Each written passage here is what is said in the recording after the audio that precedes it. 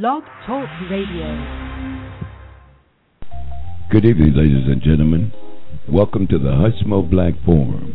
Here we do it bigger, we do it better, we do it longer, and out of necessity, we'll do it louder than anyone out here. So relax. Here's your host, Hushmo Black.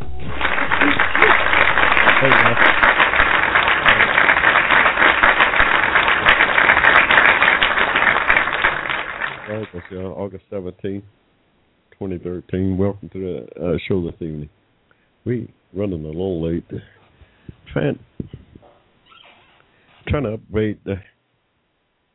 upgrade our equipment here, getting some broadband in. We've been doing this thing over regular DSL, but we decided to move up to broadband for a little faster speed. But they have AT&T. I don't know if we should be even giving out names, but they haven't got that thing working yet for us. So we having to go through a hot spot. We're going through a hot spot to do the show this evening, but I'm really ticked off here that I don't have my broadband up and working. But be that as may, we're gonna push on, y'all. We ain't gonna let one monkey stop this show. As they used to say, one monkey can't stop no show. Not here.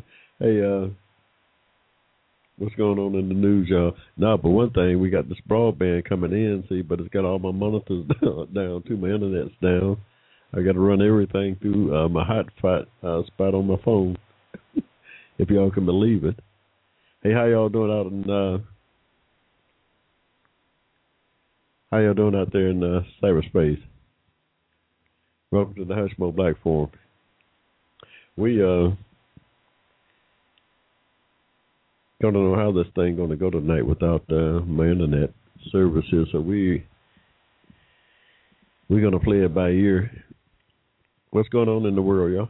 All kinds of things going on. We've really been out of the loop here for the last couple of days trying to get these. This thing started, my installation of my broadband started like yesterday, 11 o'clock. What's that, Friday?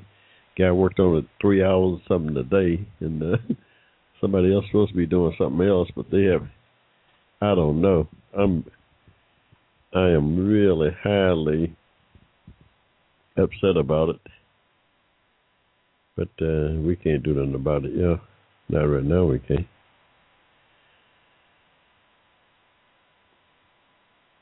We've been crunching too, trying to get our books in. So we got a lot of irons in the fire, as they say.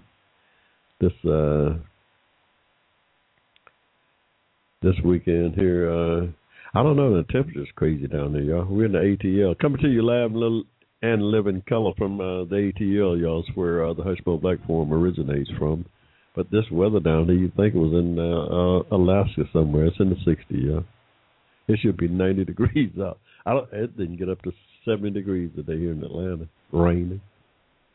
I don't know what's going on with the weather, y'all. Rush Limbaugh saying nothing wrong with it. But I don't know. Something is crazy with the weather.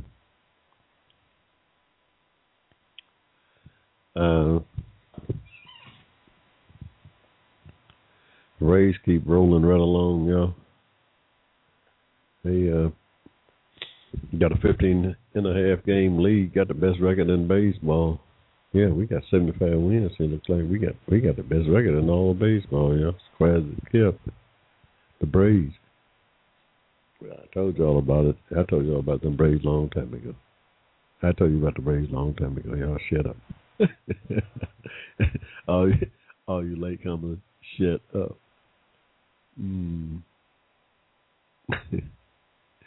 We're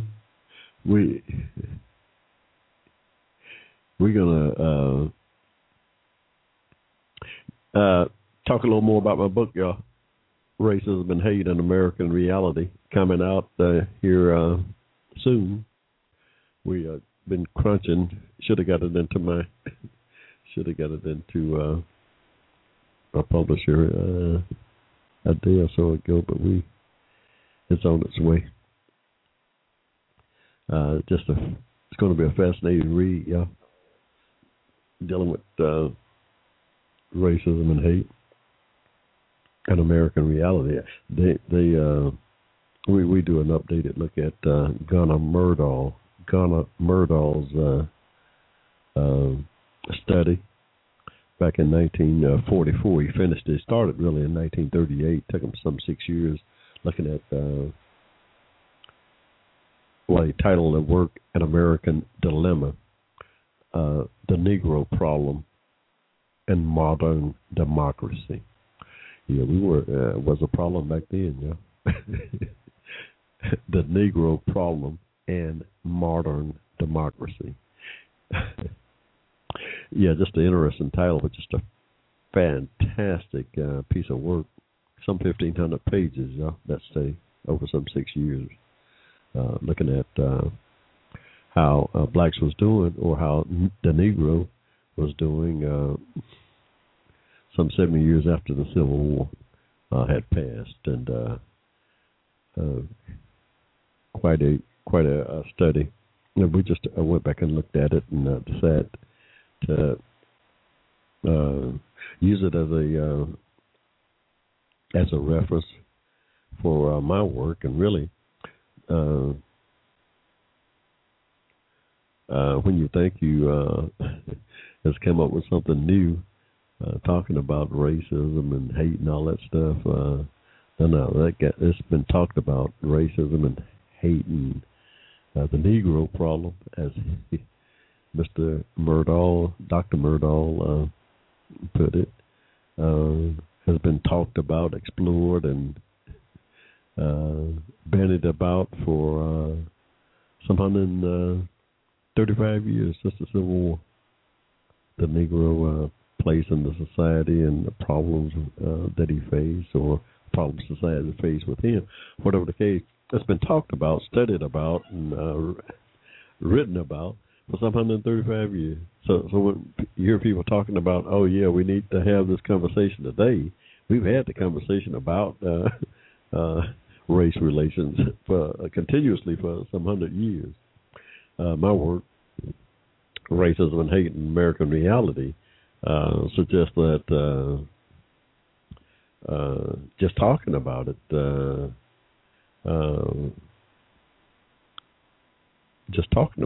is only part of the equation. There, we suggest that we concluded that it's time to do something about it. Yeah, that of all countless studies and whatnot, and one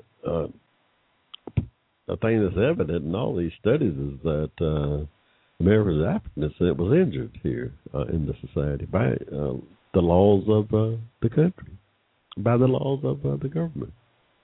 So we, in looking at all essays and documents and books and historical events, from the burning down the Black Wall Street in Oklahoma, to the burning the blacks out in Rosewood, Florida, to burning the blacks out in East St. Louis, to race riots in Illinois, to just the whole,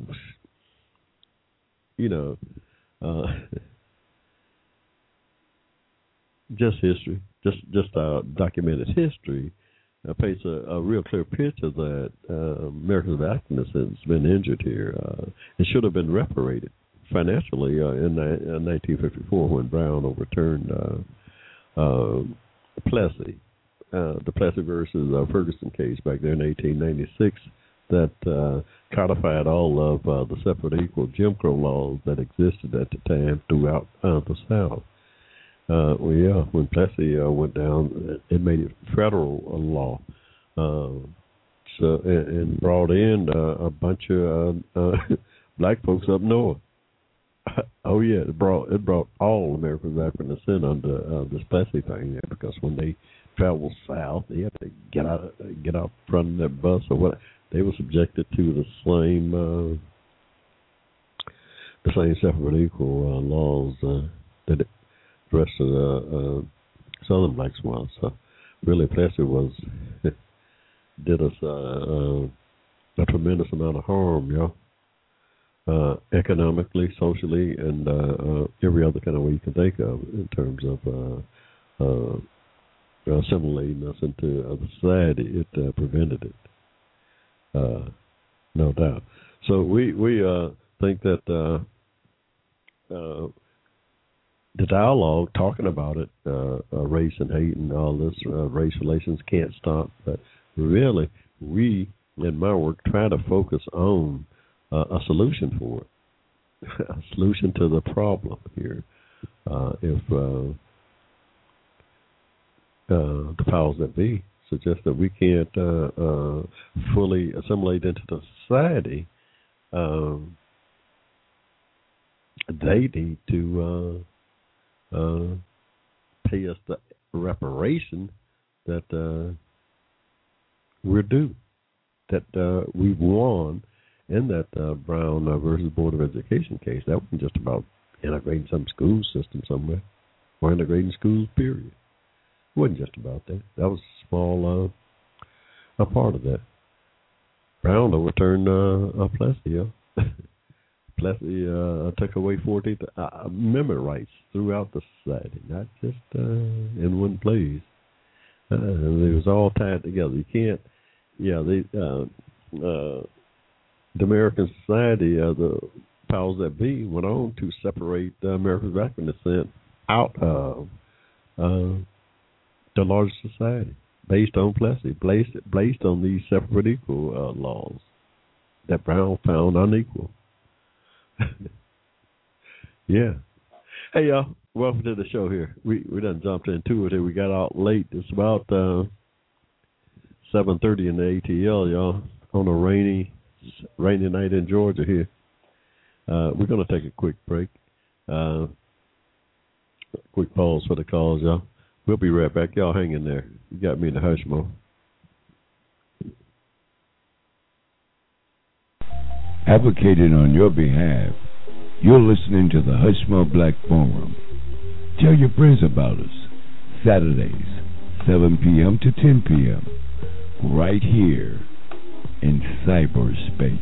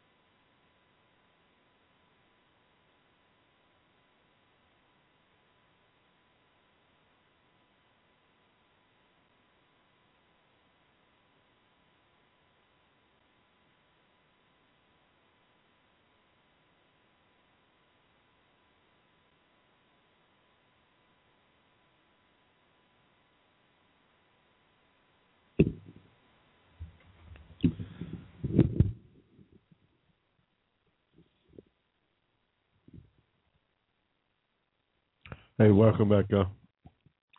Welcome back to the Hushmo Black Forum. We gonna play a little bit of a flashback here, talking about. This plays into my new book, Racism and Hate, because we went back to cover this little epiphany that I had in Vietnam when I got wounded, and wanted to share that with you because we're going to come back in the show this evening and talk to you a little about one Mr. Henry McNeil Turner, and one of my heroes, no doubt. So we're going to come back. We're going to play this, talking about my day of infamy. I want you to listen to it, and we'll come back and share.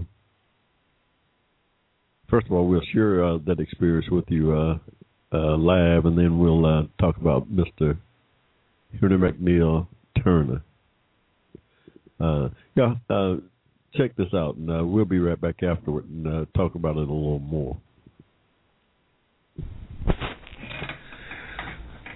That day in the thicket of the terrain was unbelievable. The jungle, 50 yards in front of me, I could not see Private POC Carey go down, and was barely through the thicket and brush see POC Dawson, which was about 25 yards in front of me. By the time I got to them, to POC Dawson and POC Carey, we're out 50 yards in front of everybody, and we can't see nobody, the enemy or our own troops. I'm hollering back at the sergeant, and he's shouting out orders. I can hear him barely over the gunfire because everybody by that time was shooting. And some of the troops, G Company or H Company on the other side of the river, they shooting across the river, coming right across us. Don't nobody see me. I'm out there with my two friends there in the middle of that valley of the shadow of death. By the time I got back, it was crazy. Everybody was shooting. The only way we seen the enemy dug in the hills up there. For every once in a while, you see a puff of smoke or a blaze come out of the rifle and the grenade launchers that they was firing at us, but we could not see them. We just started shooting, and everybody. We're talking about 4,000 troops on our side dug in and shooting at one another, and the enemy shooting back got us pinned down, though we can't move. By the time I get back and shot up to no end, and laying on the ground there for 4 hours, they called the airplanes in and dropped napalm for the next 4 hours on us and the enemy. Well, not on us, close to us, so close that I could feel the heat. And I'm sure to this day my left arm wound came from that napalm, burned right through it. But it was a hellacious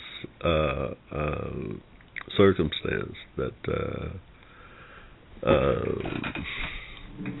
transpired that day.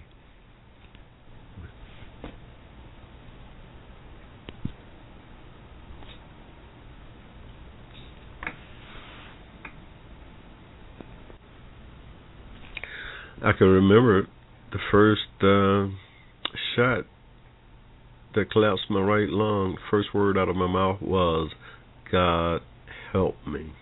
At that moment, my spirit left my body, and my whole life flashed before my face. At that moment, it's when my spirit joined, outside of my body, joined with my two friends PFC Carey and PFC Dawson's spirit outside of our flesh bodies. I in the book I refer to them as faith and hope, and myself being charity. That moment, God intervened, showed me that other side. It was like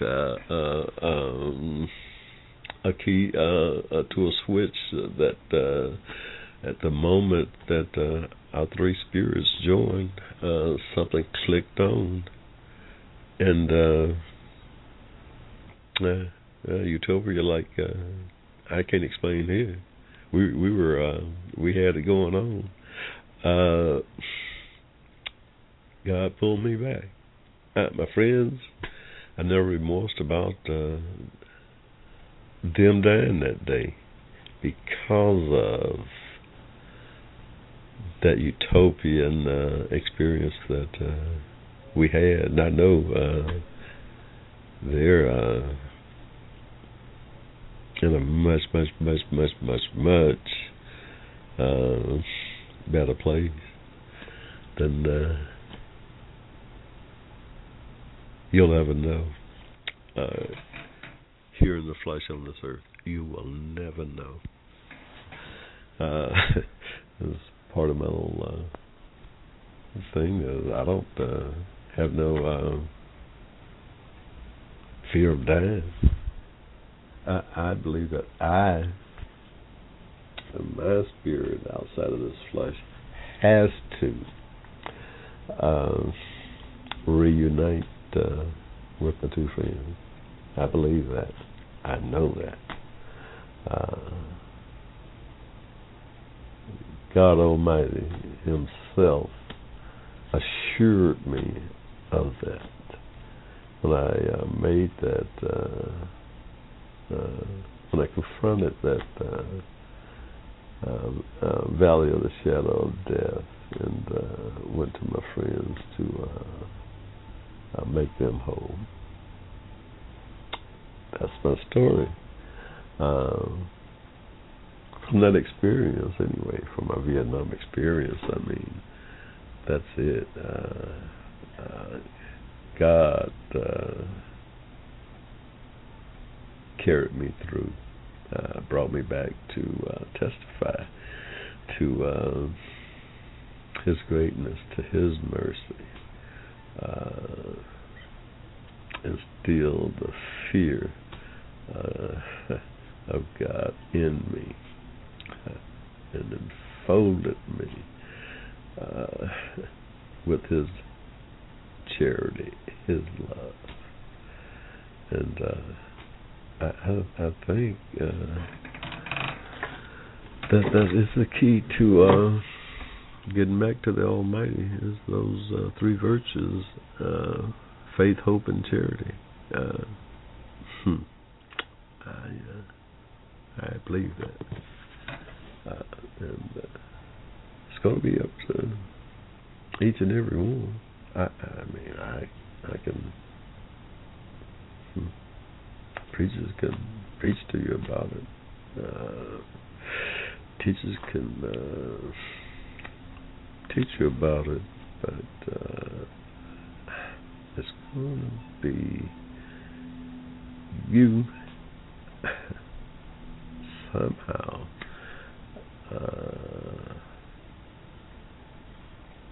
talking and dealing with the man upstairs. One-on-one.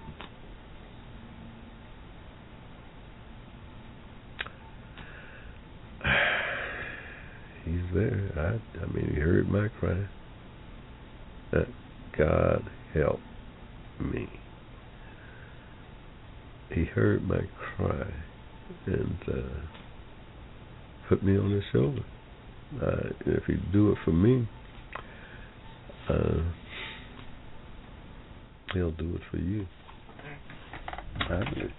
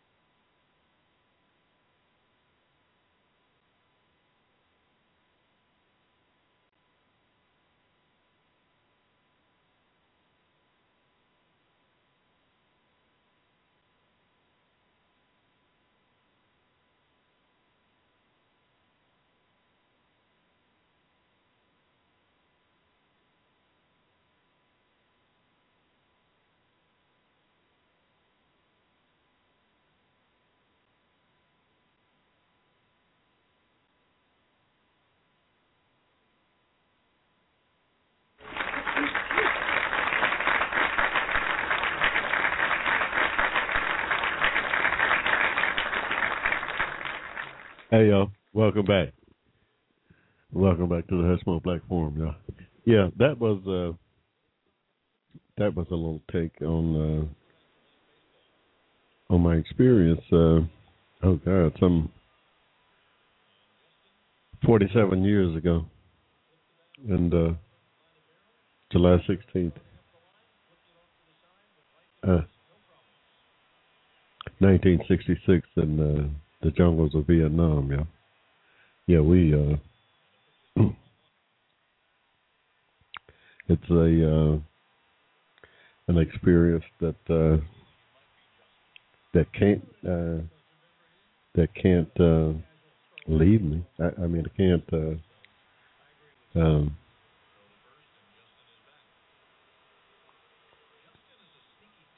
there's no way to put it past me. Just the um,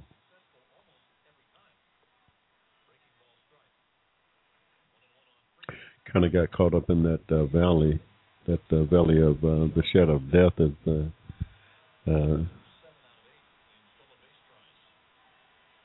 as it's portrayed in the Bible.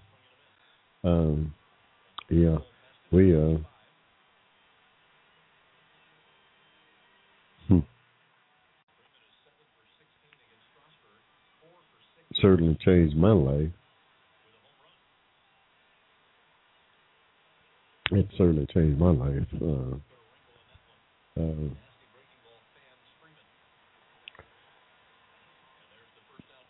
took me some time to grasp just what had happened when I got shot. Well, the first words out of my mouth was "Help me, God," and from that point on, it was out of my hands. I mean, I had no real way to get out of that valley that day.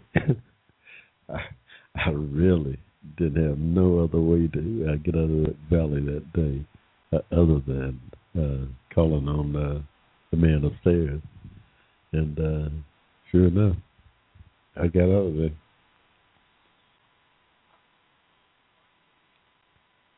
I got out of there, and getting out of there is not is not the greatest part of that experience, yo. Believe it or not, no, that's not nowhere near, nowhere near getting out of it.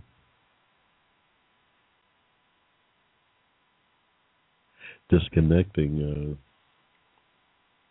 with my two friends' spirit outside of my body was no doubt uh,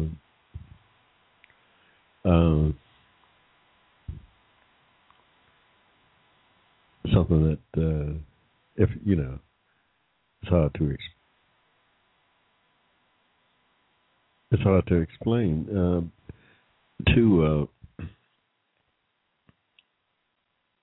to most people. A lot of people had run-ins with the man upstairs, and they no doubt can share my uh, experience here, or can appreciate my experience. But really,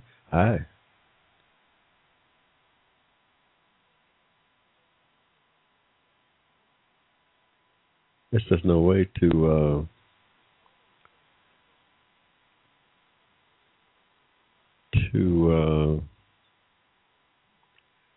describe it. But 40 some years passed since then. I've done a lot of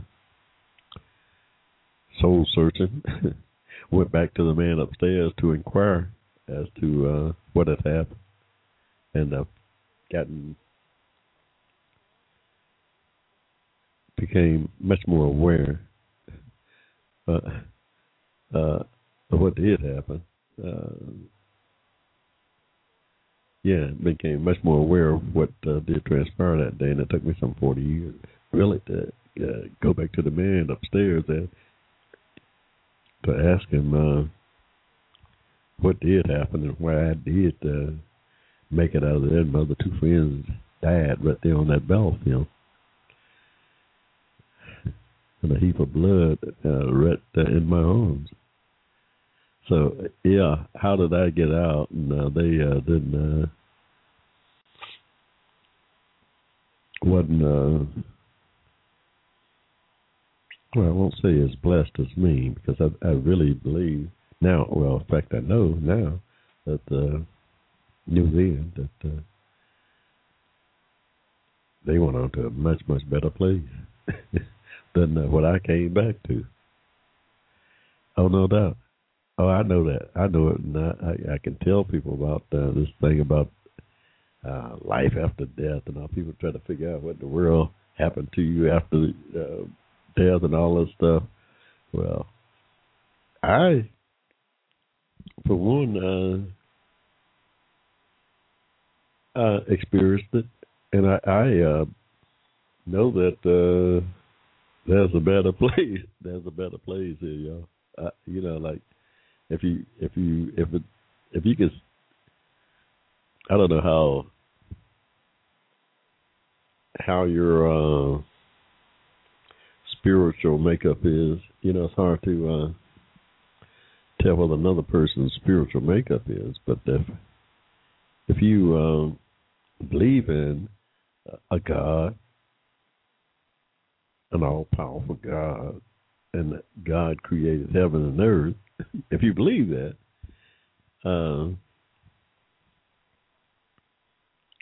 it's a pretty easy stretch to get to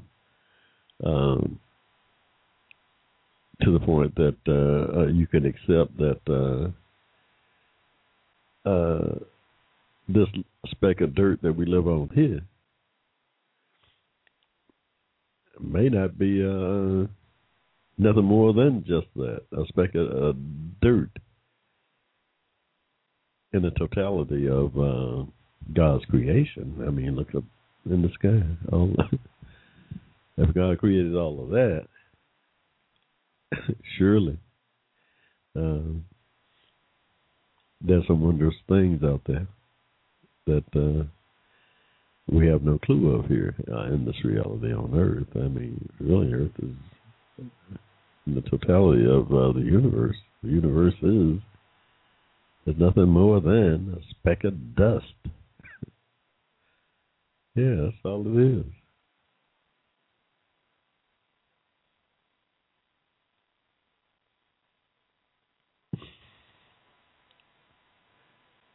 So we know there's a better place, and now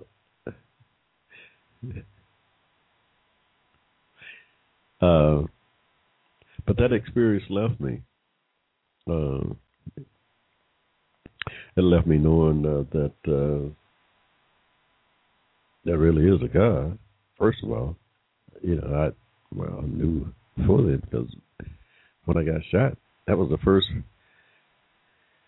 words out of my mouth was, "Help me, God." And I started repeating the Lord's Prayer, y'all, until I passed out from loss of blood. I got shot 5 times, so I'm struggling here, trying to just hold on to life for some 4 hours. I mean, I laid down on the ground for some 4 hours, waiting, trying to get a helicopter in to evacuate the wounded. I mean, it was a full-blown battle going on there, y'all. Some couple of thousand people shooting at each other. Oh, yeah, this was serious stuff here. This was serious. Up around the DMZ back in 1966, we were the first American troops up near the DMZ. Yeah, Operation Hastings. Y'all may want to Google it. Operation Hastings, if you're interested in Vietnam trivia. It was one of the major battles in that whole I guess 12-year conflict. However long it went on. Went on a long time, yeah. 10 years or whatever. Yeah.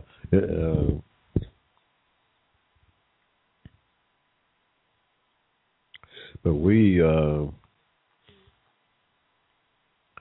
a lot about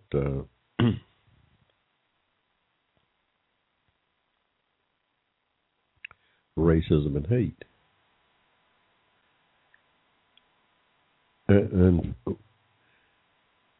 we learned that from that experience that color doesn't matter.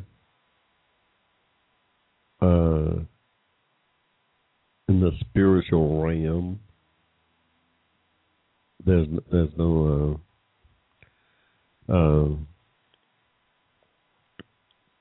distinction between colors, no, whatsoever.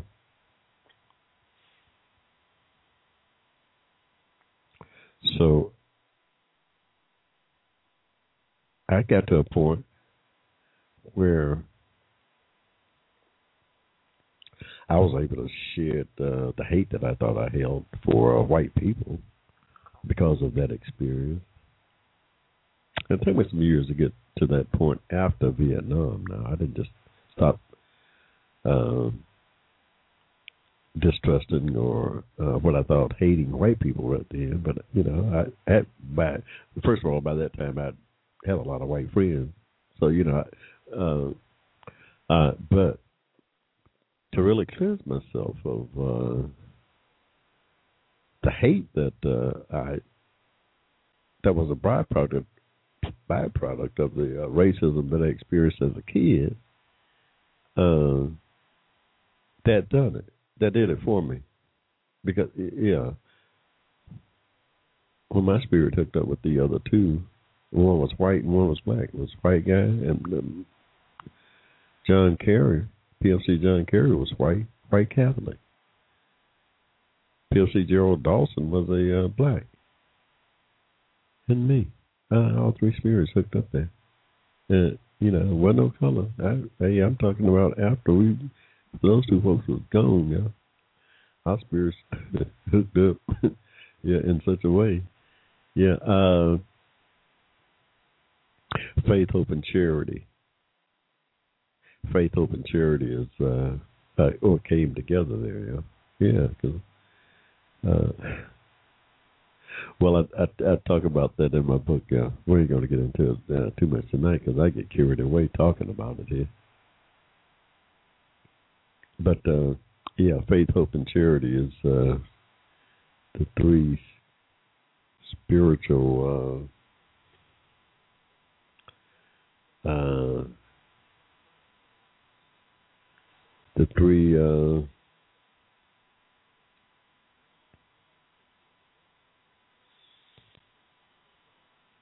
spiritual virtues, I guess, if you will, that hooked up. I mean, you need those three too, y'all, to get back to the man upstairs. Because one thing that happened when our three spirits hooked up, I mean, I really felt at least the spiritual similitude of God Almighty, the spiritual similitude of God Almighty, right there at that instance. Yeah, it's powerful. It's powerful. It.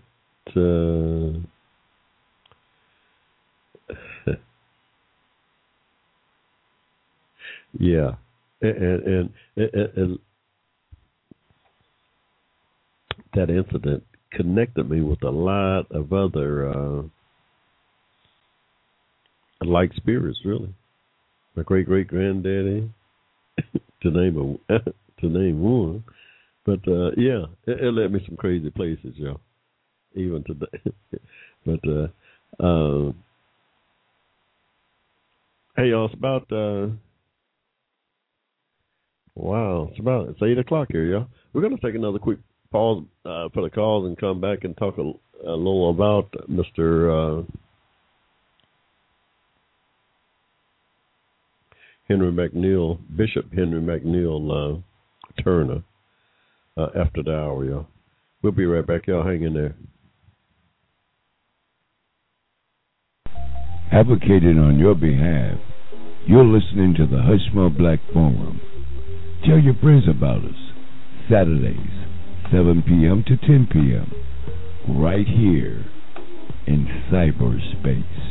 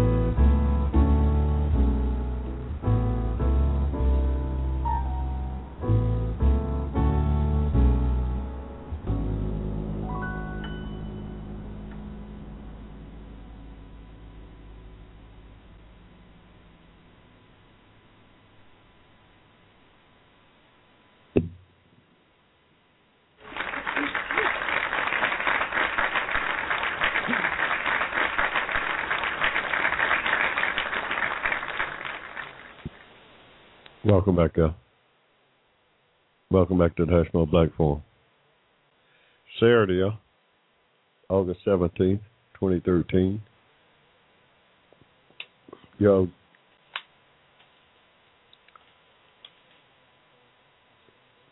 we I said kind of limping along out here tonight, y'all. We waiting on to waiting to get our broadband installed. Trying to we thought we were gonna have it installed for the night for that tonight's show. My broadband company is hee-hawing around. Well, really, it just got to this part of Atlanta as you were, y'all. I'm just going to... But it's just getting to this part of town there. So the AT&T been running fiber all over the city here for some time. But in my neighborhood, we just got it. I decided to switch over to it to try to improve my internet experience. But right now we're just waiting to try it out. We haven't... They haven't got it done for us yet. Haven't got it up. They're working on it. They'll get it done, no doubt. Just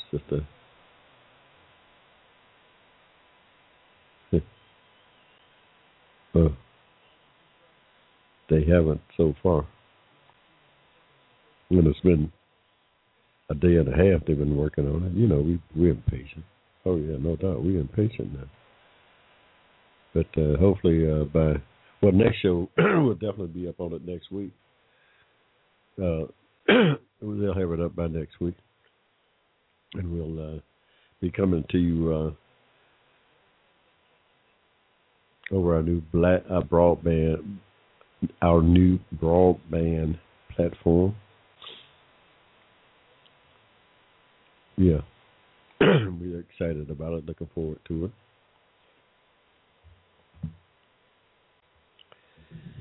Hey y'all. It's about 8 minutes after 8 here tonight. We just moving right along on this rainy day. Braves getting that game in, rain or no rain. Look like messing around with the Nationals trying to they trying to catch us, but their problem is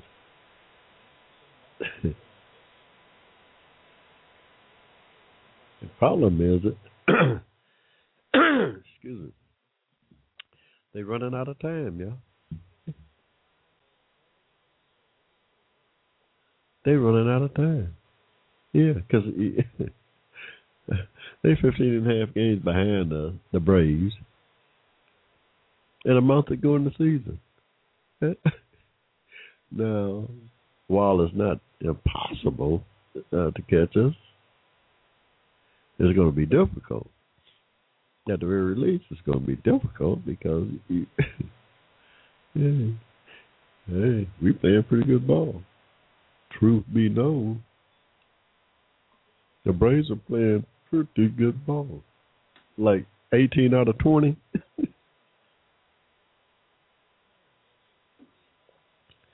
Hey, y'all. Welcome to the Hushmo Black Forum,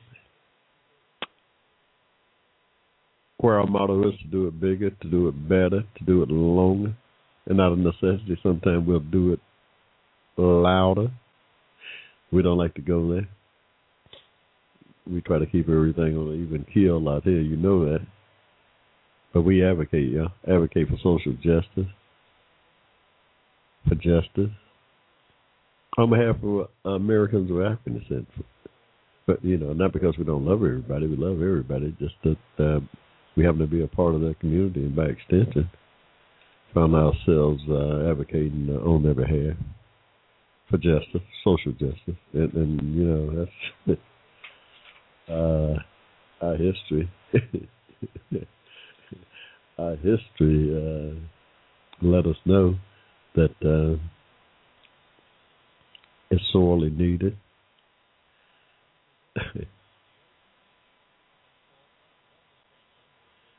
It's sorely needed.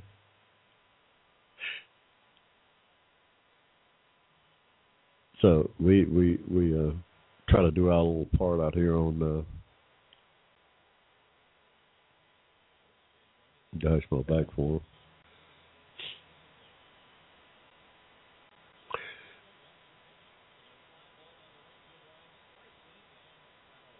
We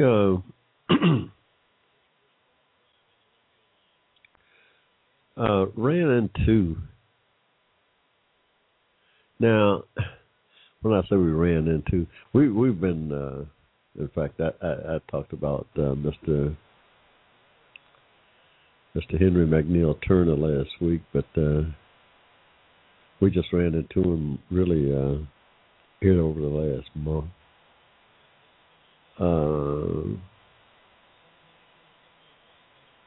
Such a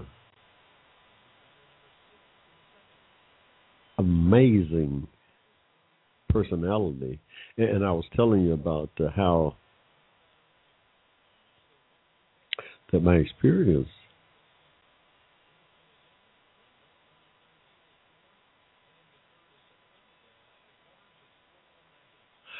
how my experience on that battlefield, my little epiphany of that day, hooking up with the man upstairs, kind of left me in a position that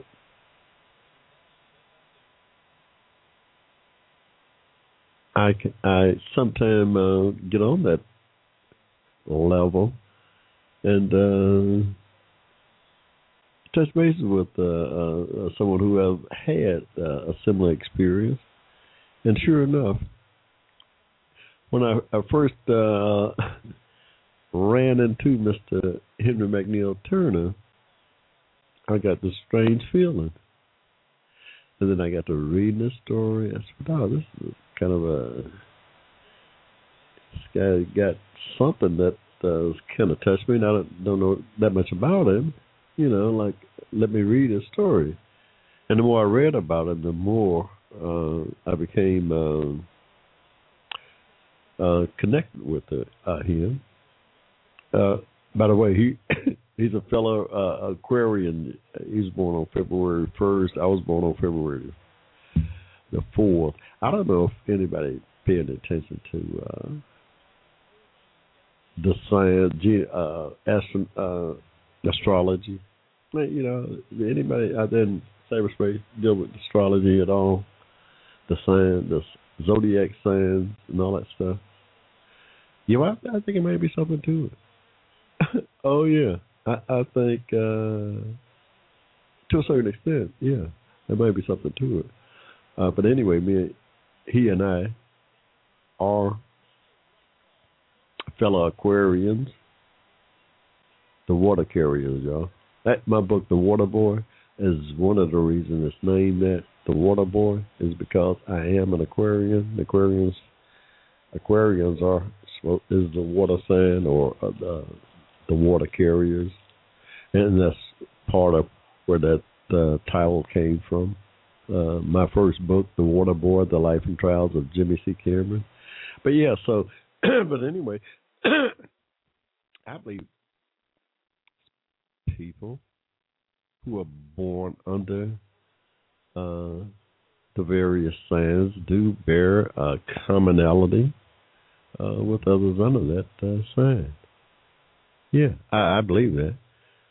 But then anyway, so we had something in common right there, Mr. Turner and I. But then I got to reading the story.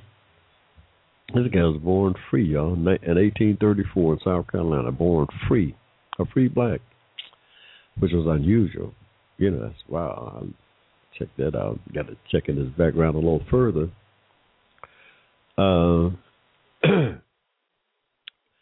Found out that his grandfather, his father's father, was a Mandingo warrior who had been, I don't know, purchased, but at least because the story has it that he was captured and sold into slavery in Africa, but when he got here, the slave traders noticed that he had these Mandingo markings on his face, and some Mandingo royalty markings, and they didn't sell him into slavery, but hired him. He let him go free, and he hired himself out to somebody. Apparently, it must have been this white lady, because he started having babies by her. Yeah, Mr. Henry McNeil Turner's father's mother was white, a white plantation owner in South Carolina, and his father was a African Mandingo.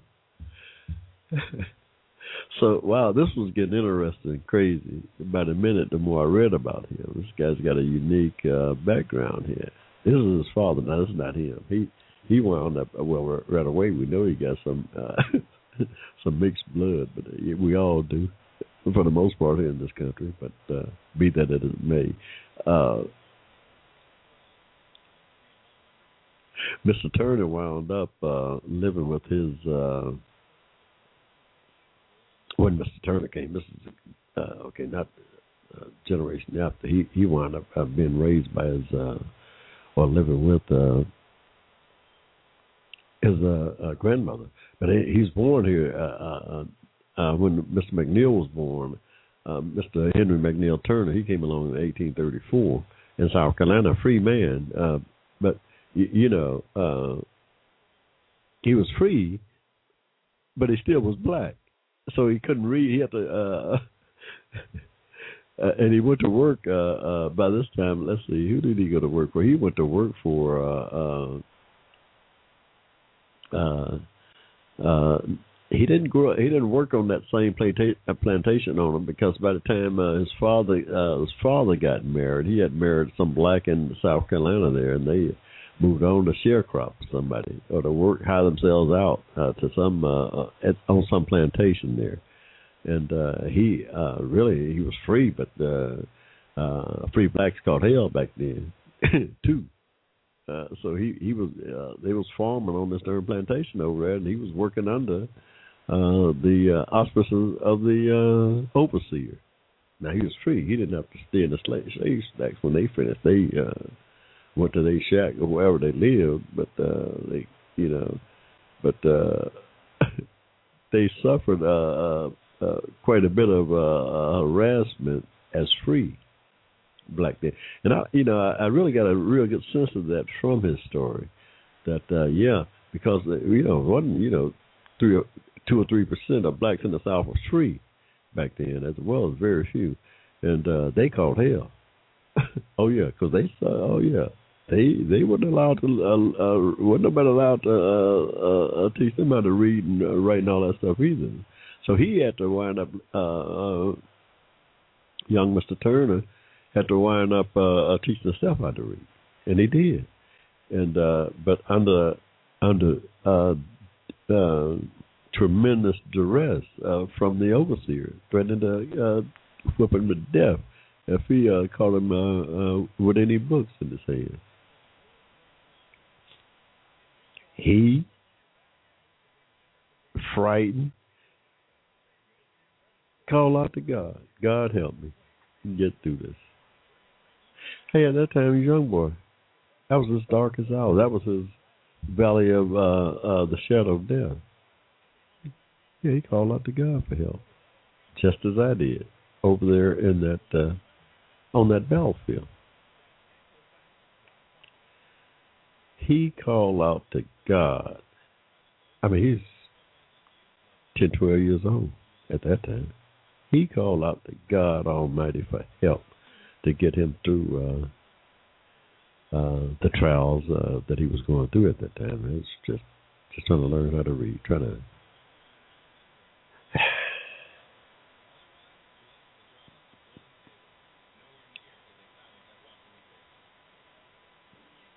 get assimilated into this crazy world he found himself in, this crazy society that he found himself in. He called to God. He called upon God Almighty. That's what he did. It took him a long ways, y'all. It took him a long ways. when Mr. Henry McNeil Turner, upon calling upon God, he went on to join. He went on to get involved in the AME church, African Methodist Episcopal Church, there in South Carolina. He heard this revival when he was 14. The AME was, they was coming through the South back then. When he was 14, let's see, 34, 44, been around 1948. Well, maybe 50 or 51, because they was just getting started. The AME was just getting started around that. He was one of the first ones that heard them, or he heard a revival. I don't know if it was AME revival that he heard, but he heard a preacher preaching, and when he was 14, and went and joined. By the time he was 9, well, that so impressed him. He decided right there that he was going to be a preacher when he was 14. Remember now, he didn't call on God. So some other things that worked there, he didn't call on God for help. He go to see this revival at 14. A couple of years later, and at 14 decided, I know my calling. I'm gonna be a preacher. And sure enough, when he was 19, he got his preacher's license from the Church of the South. It says the Methodist Church. That got to be a white church. And he got his preacher's license. He got a preacher's license back then. But he started preaching at 19. Henry McNeil Turner started preaching at 19. If he was born in 1934, that would have made it to be, let's say 44. He would have been 10, another 9 years, 1950.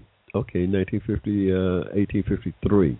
Okay, yeah, that makes it right, because I think, the AME started in 1851. Is that not right? 1851.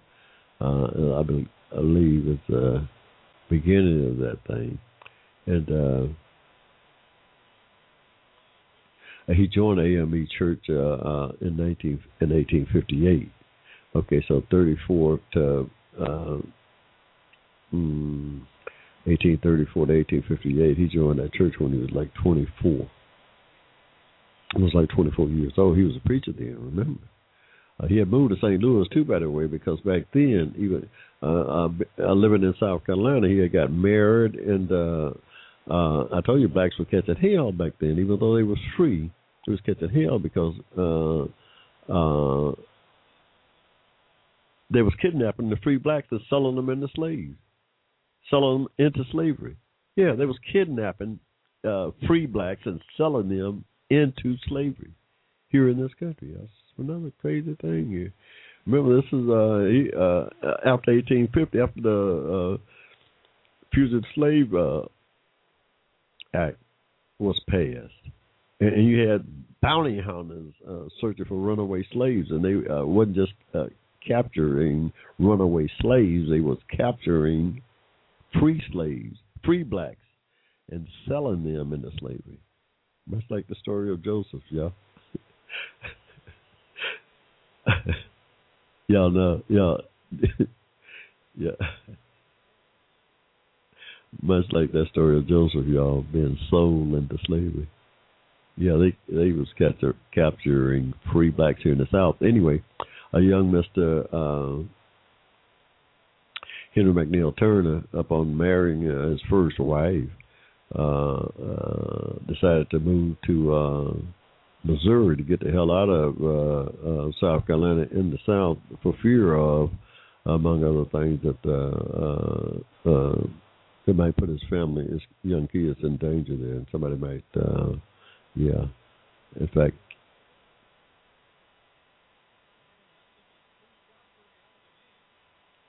kidnap him and sell him back in the state. So he went on to Missouri. St. Louis, joined the AME Church there, 1858. 1860, the Civil War came along. He was working around Baltimore and Washington and got in with the Republicans. Some of the Republican power brokers there in Washington, some of Lincoln's buddies, wound up being appointed a chaplain in the first colored Union Army. Well, yeah, they made him a chaplain, y'all. That was 1861 when the Civil War started.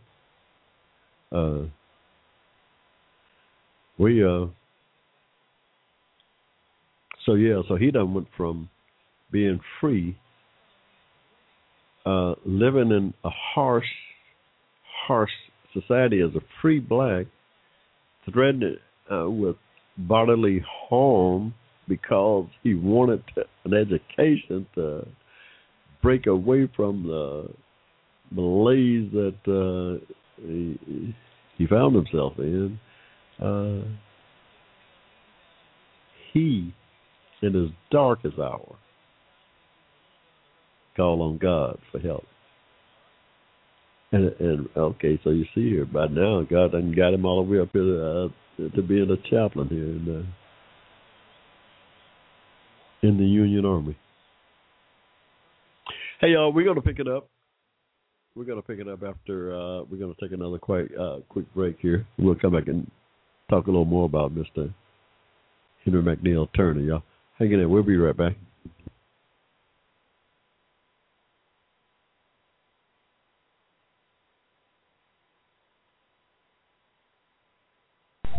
Advocated on your behalf, you're listening to the Hushmo Black Forum. Tell your friends about us. Saturdays, 7 p.m. to 10 p.m.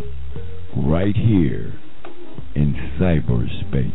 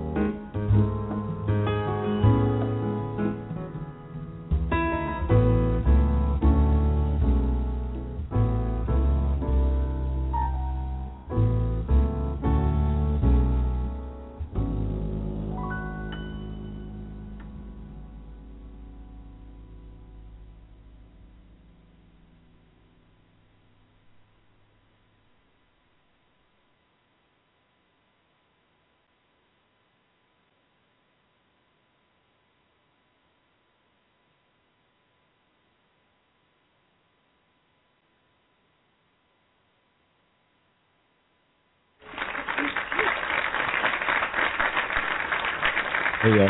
Yeah.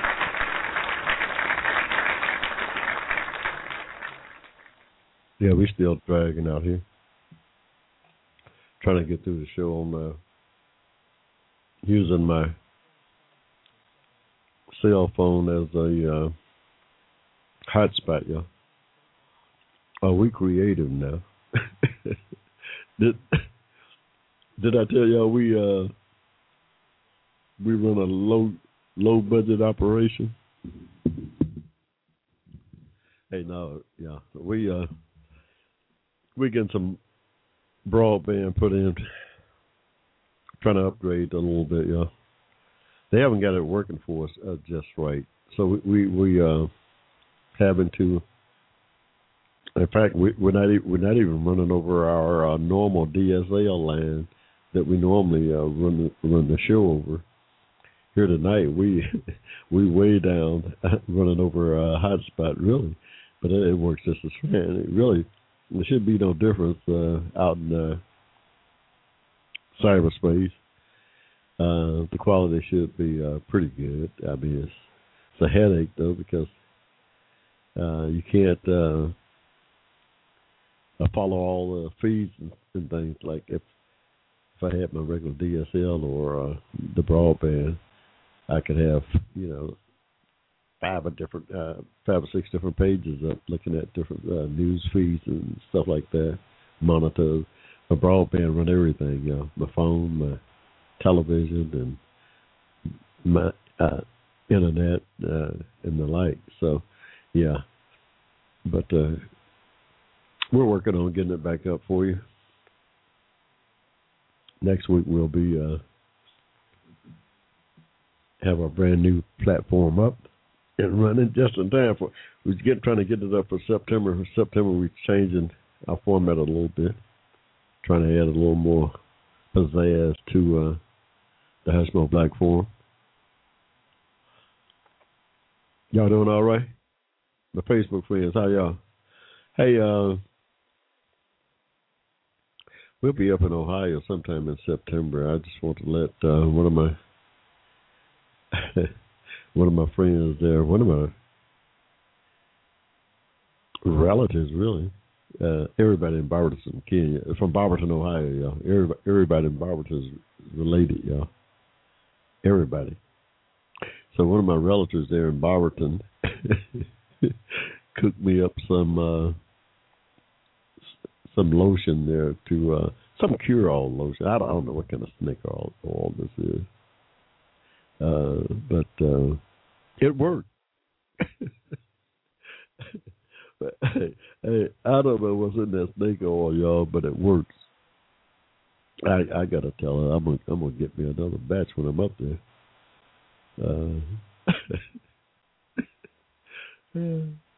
Hey,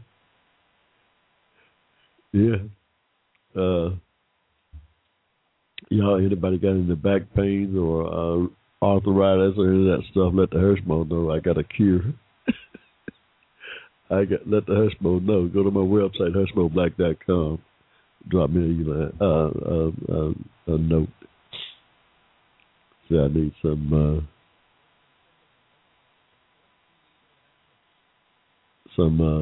of Hushmo's pain relief potion. We'll fix you up. Hey y'all. It's about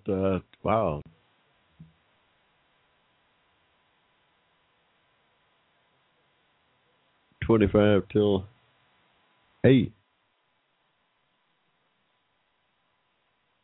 25 to 9. What am I talking about here? We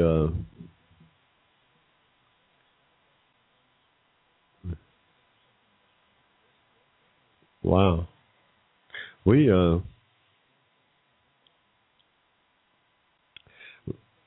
left after the break talking about Mr. Henry McNeil Turner.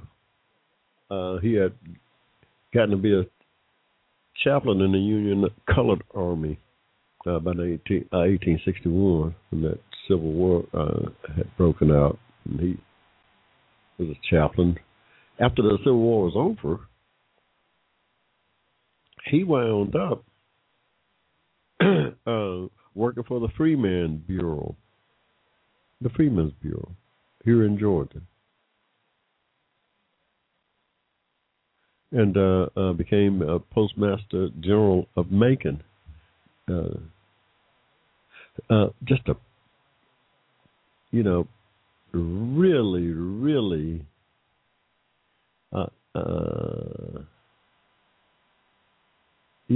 important positions for him at that time. For us, believe it or not, for us newly freed Americans of African descent.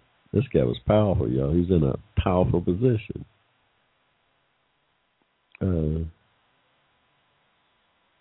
Mr.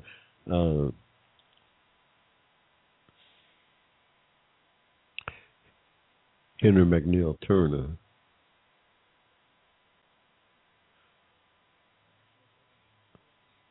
here in Georgia should have been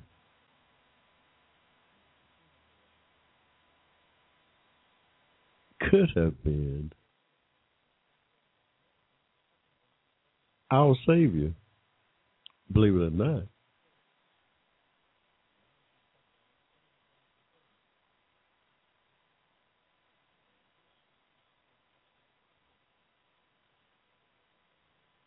And even though he wasn't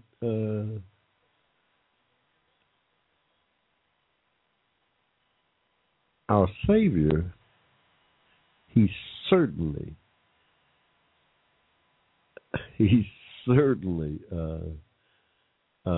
provided a bridge for us to move forward.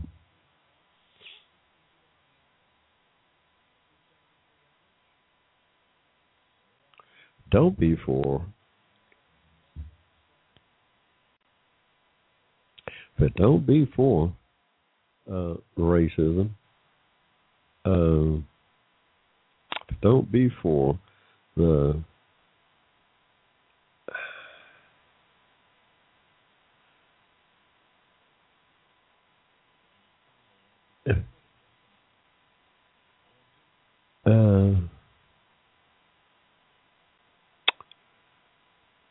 wow. But don't be for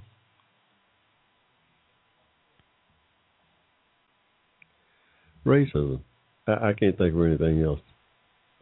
We, through him, through the single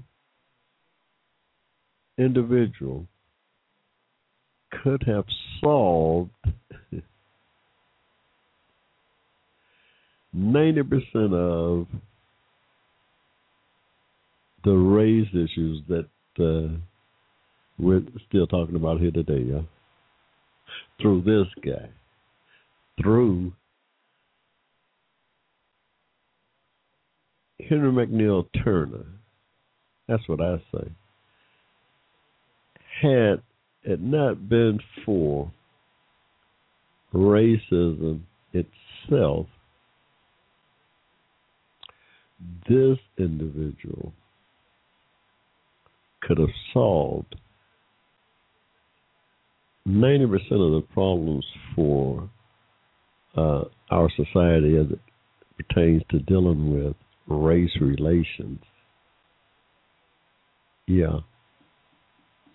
This guy.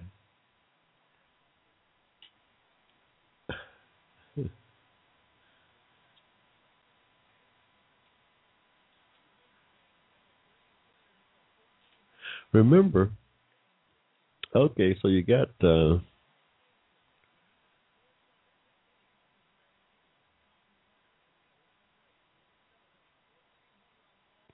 Henry McNeil Turner, an official with the Freedmen's Bureau there in Macon, and also the Postmaster General of Macon.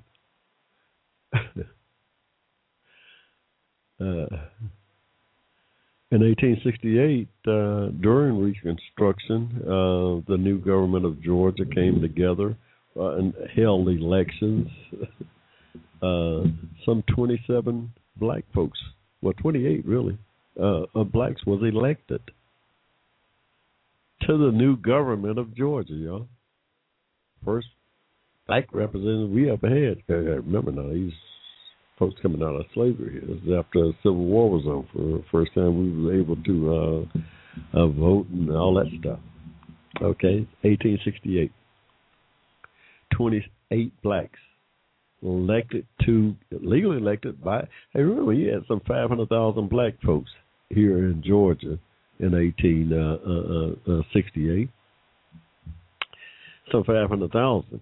You know, that's damn near half the population here in Georgia. Georgia probably wasn't no more than 2, if they had 2 million people. I doubt if they had 2 million people then.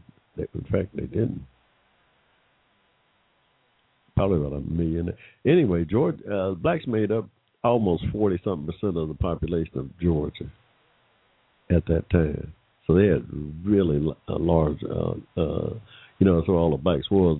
Some 90% of it was in the South. So, yeah, Georgia had a big contingency of black folks. So they elected 28 of them to the new government. 1868, y'all.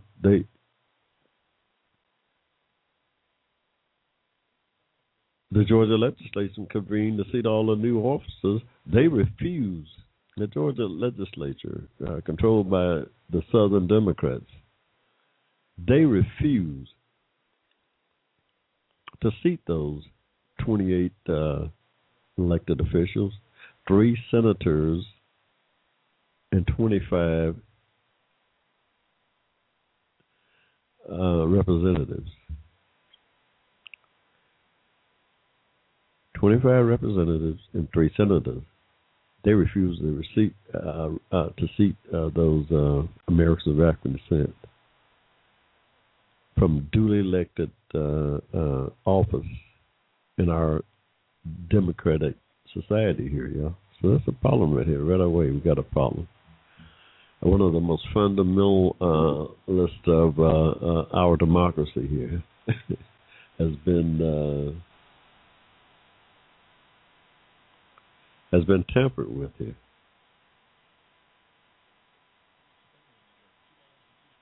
We got 28 duly elected officials. This is political figures here. These are the people that represent the voices of 500,000 Americans of African descent. Our constituency, our mouthpiece.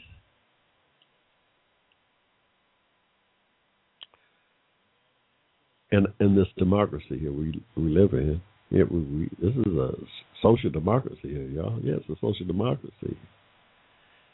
Pretty much a Republican form of government. Yeah, we got a government there, the Constitution written down, a set of laws there. Makes it a republic. We're not arguing that. It's a republic in terms of its government, the structure of the government. Yeah, a set of laws. It's not even a true republic, y'all. Oh no, because in a republic, everybody's got access to that document. Slaves didn't have access to that. So no, it was at best a bastardized republic. Just as it is a bastardized democracy for the same reason, because remember, this democracy of ours, after that Civil War, some 600,000 people dead. So 600,000 people dead here in Georgia during this Reconstruction period. We're trying to get acclimated, assimilated into this new world we found ourselves, this new democracy that we are free to occupy or live in. We vote 25 mouthpieces, the citizens here in Georgia did, my ancestors here in Georgia, My great grandfather did here in Georgia vote for some 28 representatives to advocate on their behalf within the hall of government, within the halls of government here in the state of Georgia. There you go. Yeah. State of Georgia, the Democrats in 1868, July, refused to seat them and went on to vote to and expel them from state government here, yeah. Kick them out. Would not allow them to be seated in this democracy.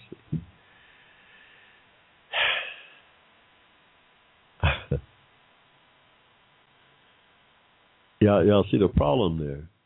There's a problem there. So the new Constitution said, well, no, you can't do that. They argued, the state of Georgia argued that the new Democrats who control the legislature, that the new Constitution, that even the 14th, 13th Amendment didn't guarantee blacks could hold office. Didn't say anything about it.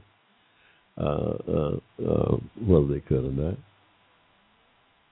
We suggest that they can't, and we said that they can't. We're not going to allow them to do anything if they won't. If new blacks want representation, they have to send it through some white representative. Oh, we got a problem here, y'all. That is a big problem here. Y'all see where we at as blacks here. We start out now. We done lived through 200 years of slavery. We done lived through, man, since 200 years of slavery here in this country. All of a sudden, it's been emancipated at the cost of 600,000 lives, and yet, still,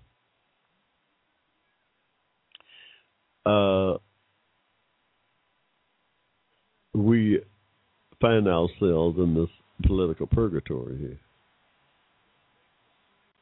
This political purgatory. So,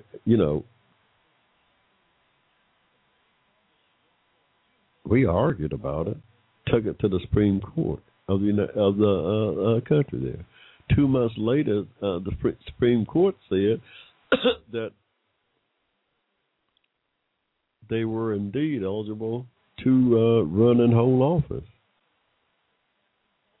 here in Georgia, and race was no barrier to that. By that time, 2 months, the legislature had ended here in Georgia. Had dispersed, it comes to an end.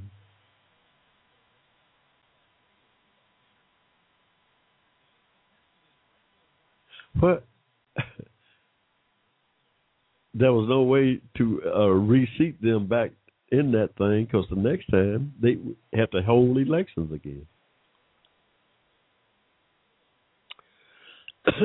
By the time elections were held again, the separate but equal laws and the Jim Crow laws had started to be put in place, which included, among other things, poll taxes and intimidation at the polls. Fierce intimidation at the voting polls. Blacks never, through these separate but equal Jim Crow laws and pure tactics, racial terrorism, that's what it was. Through this racial terrorism that endured here, blacks was, in the state of Georgia, was never able to get a single black representative in this government. So 500,000 we got here. We were never able to get a single black representative in state government for 100 years, almost, until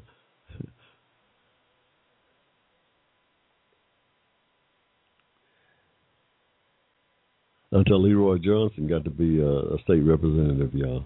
I think in like when was that? Around 1968 or something like that. For 100 years. For 100 years after they kicked our legally representatives, our voice in the government, starting out new in this society, in this democracy, we were denied legal representation here. We were denied our political representation here, y'all. Not legal. We were denied our political representation, our voice in government.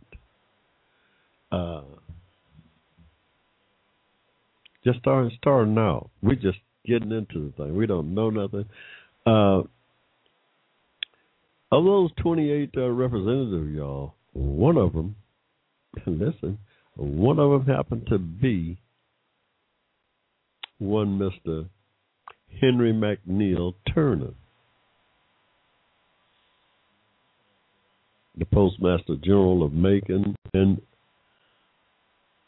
a noted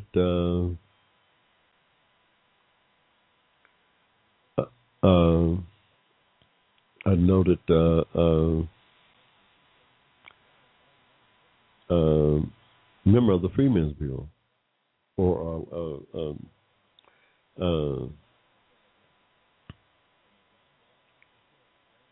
he was elected a representative from Bibb County to the State House. Oh, yeah. Oh, this guy's got a divinity degree from Trinity College by then. He's sharp.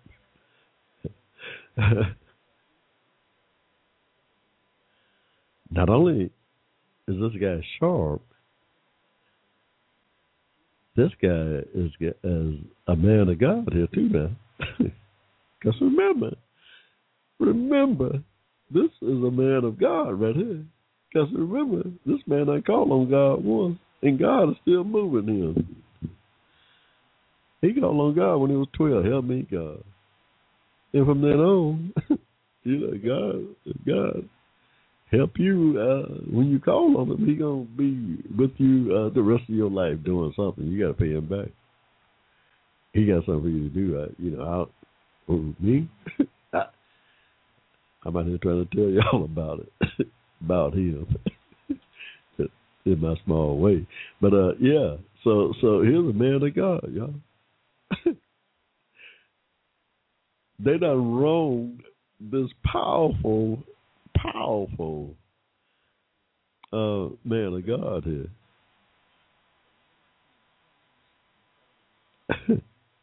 This Reverend Henry McNeil Turner. He was a reverend there. This Reverend Henry McNeil Turner. He ain't got to be a bishop yet. Now, he got to be a bishop too. That's coming.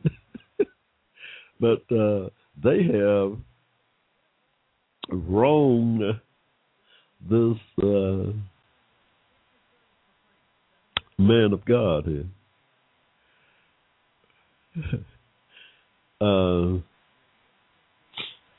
Yeah, that's where we started at, y'all. From a political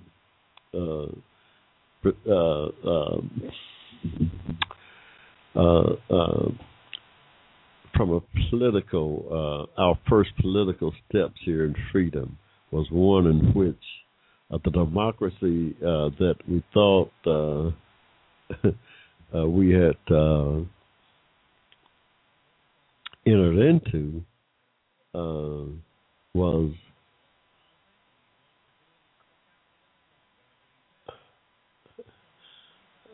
taken away, all because of racism. It was taken away. That's we can't you can't imagine the damage that did to us politically. Now, because we had 28 legally elected officials in the government, You know, that was a powerful block here, y'all. We had a pout. This is a powerful block here. Yeah, one Mr. Henry McNeil Turner. Oh, no, he knew about all the ins and outs of the Freedmen's Bureau. Oh, yeah, because he had put that thing together in Washington. Remember, he was there when Lincoln and then was planning what to do with the blacks once the war was over. He knew where the 46 million acres was at. He was, you know, going to make sure that the slaves got that property. Yeah, this man was dangerous, y'all. To the powers that be.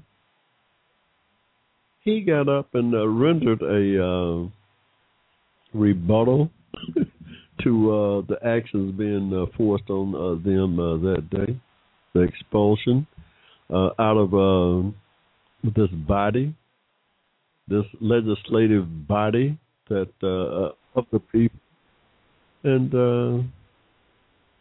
he told them about it. That that won't be the end of it. You can kick me out today, but that's not going to be the end of the story. It might drag it on, you know, for a while, but we ain't going to stop talking about my story. Hey, y'all, we're just coming up on the end here. We done got carried away with Reverend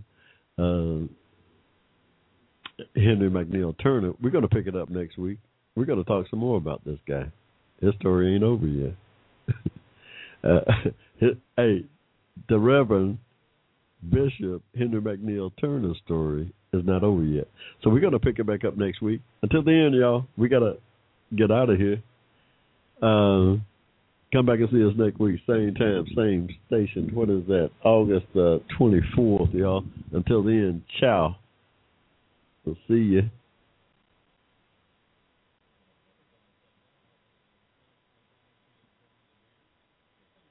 The Hushmo Black Forum, advocated on your behalf by covering news and events affecting the African American community. Check us out at the Hushmo Black Forum, www.blogtalkradio.com.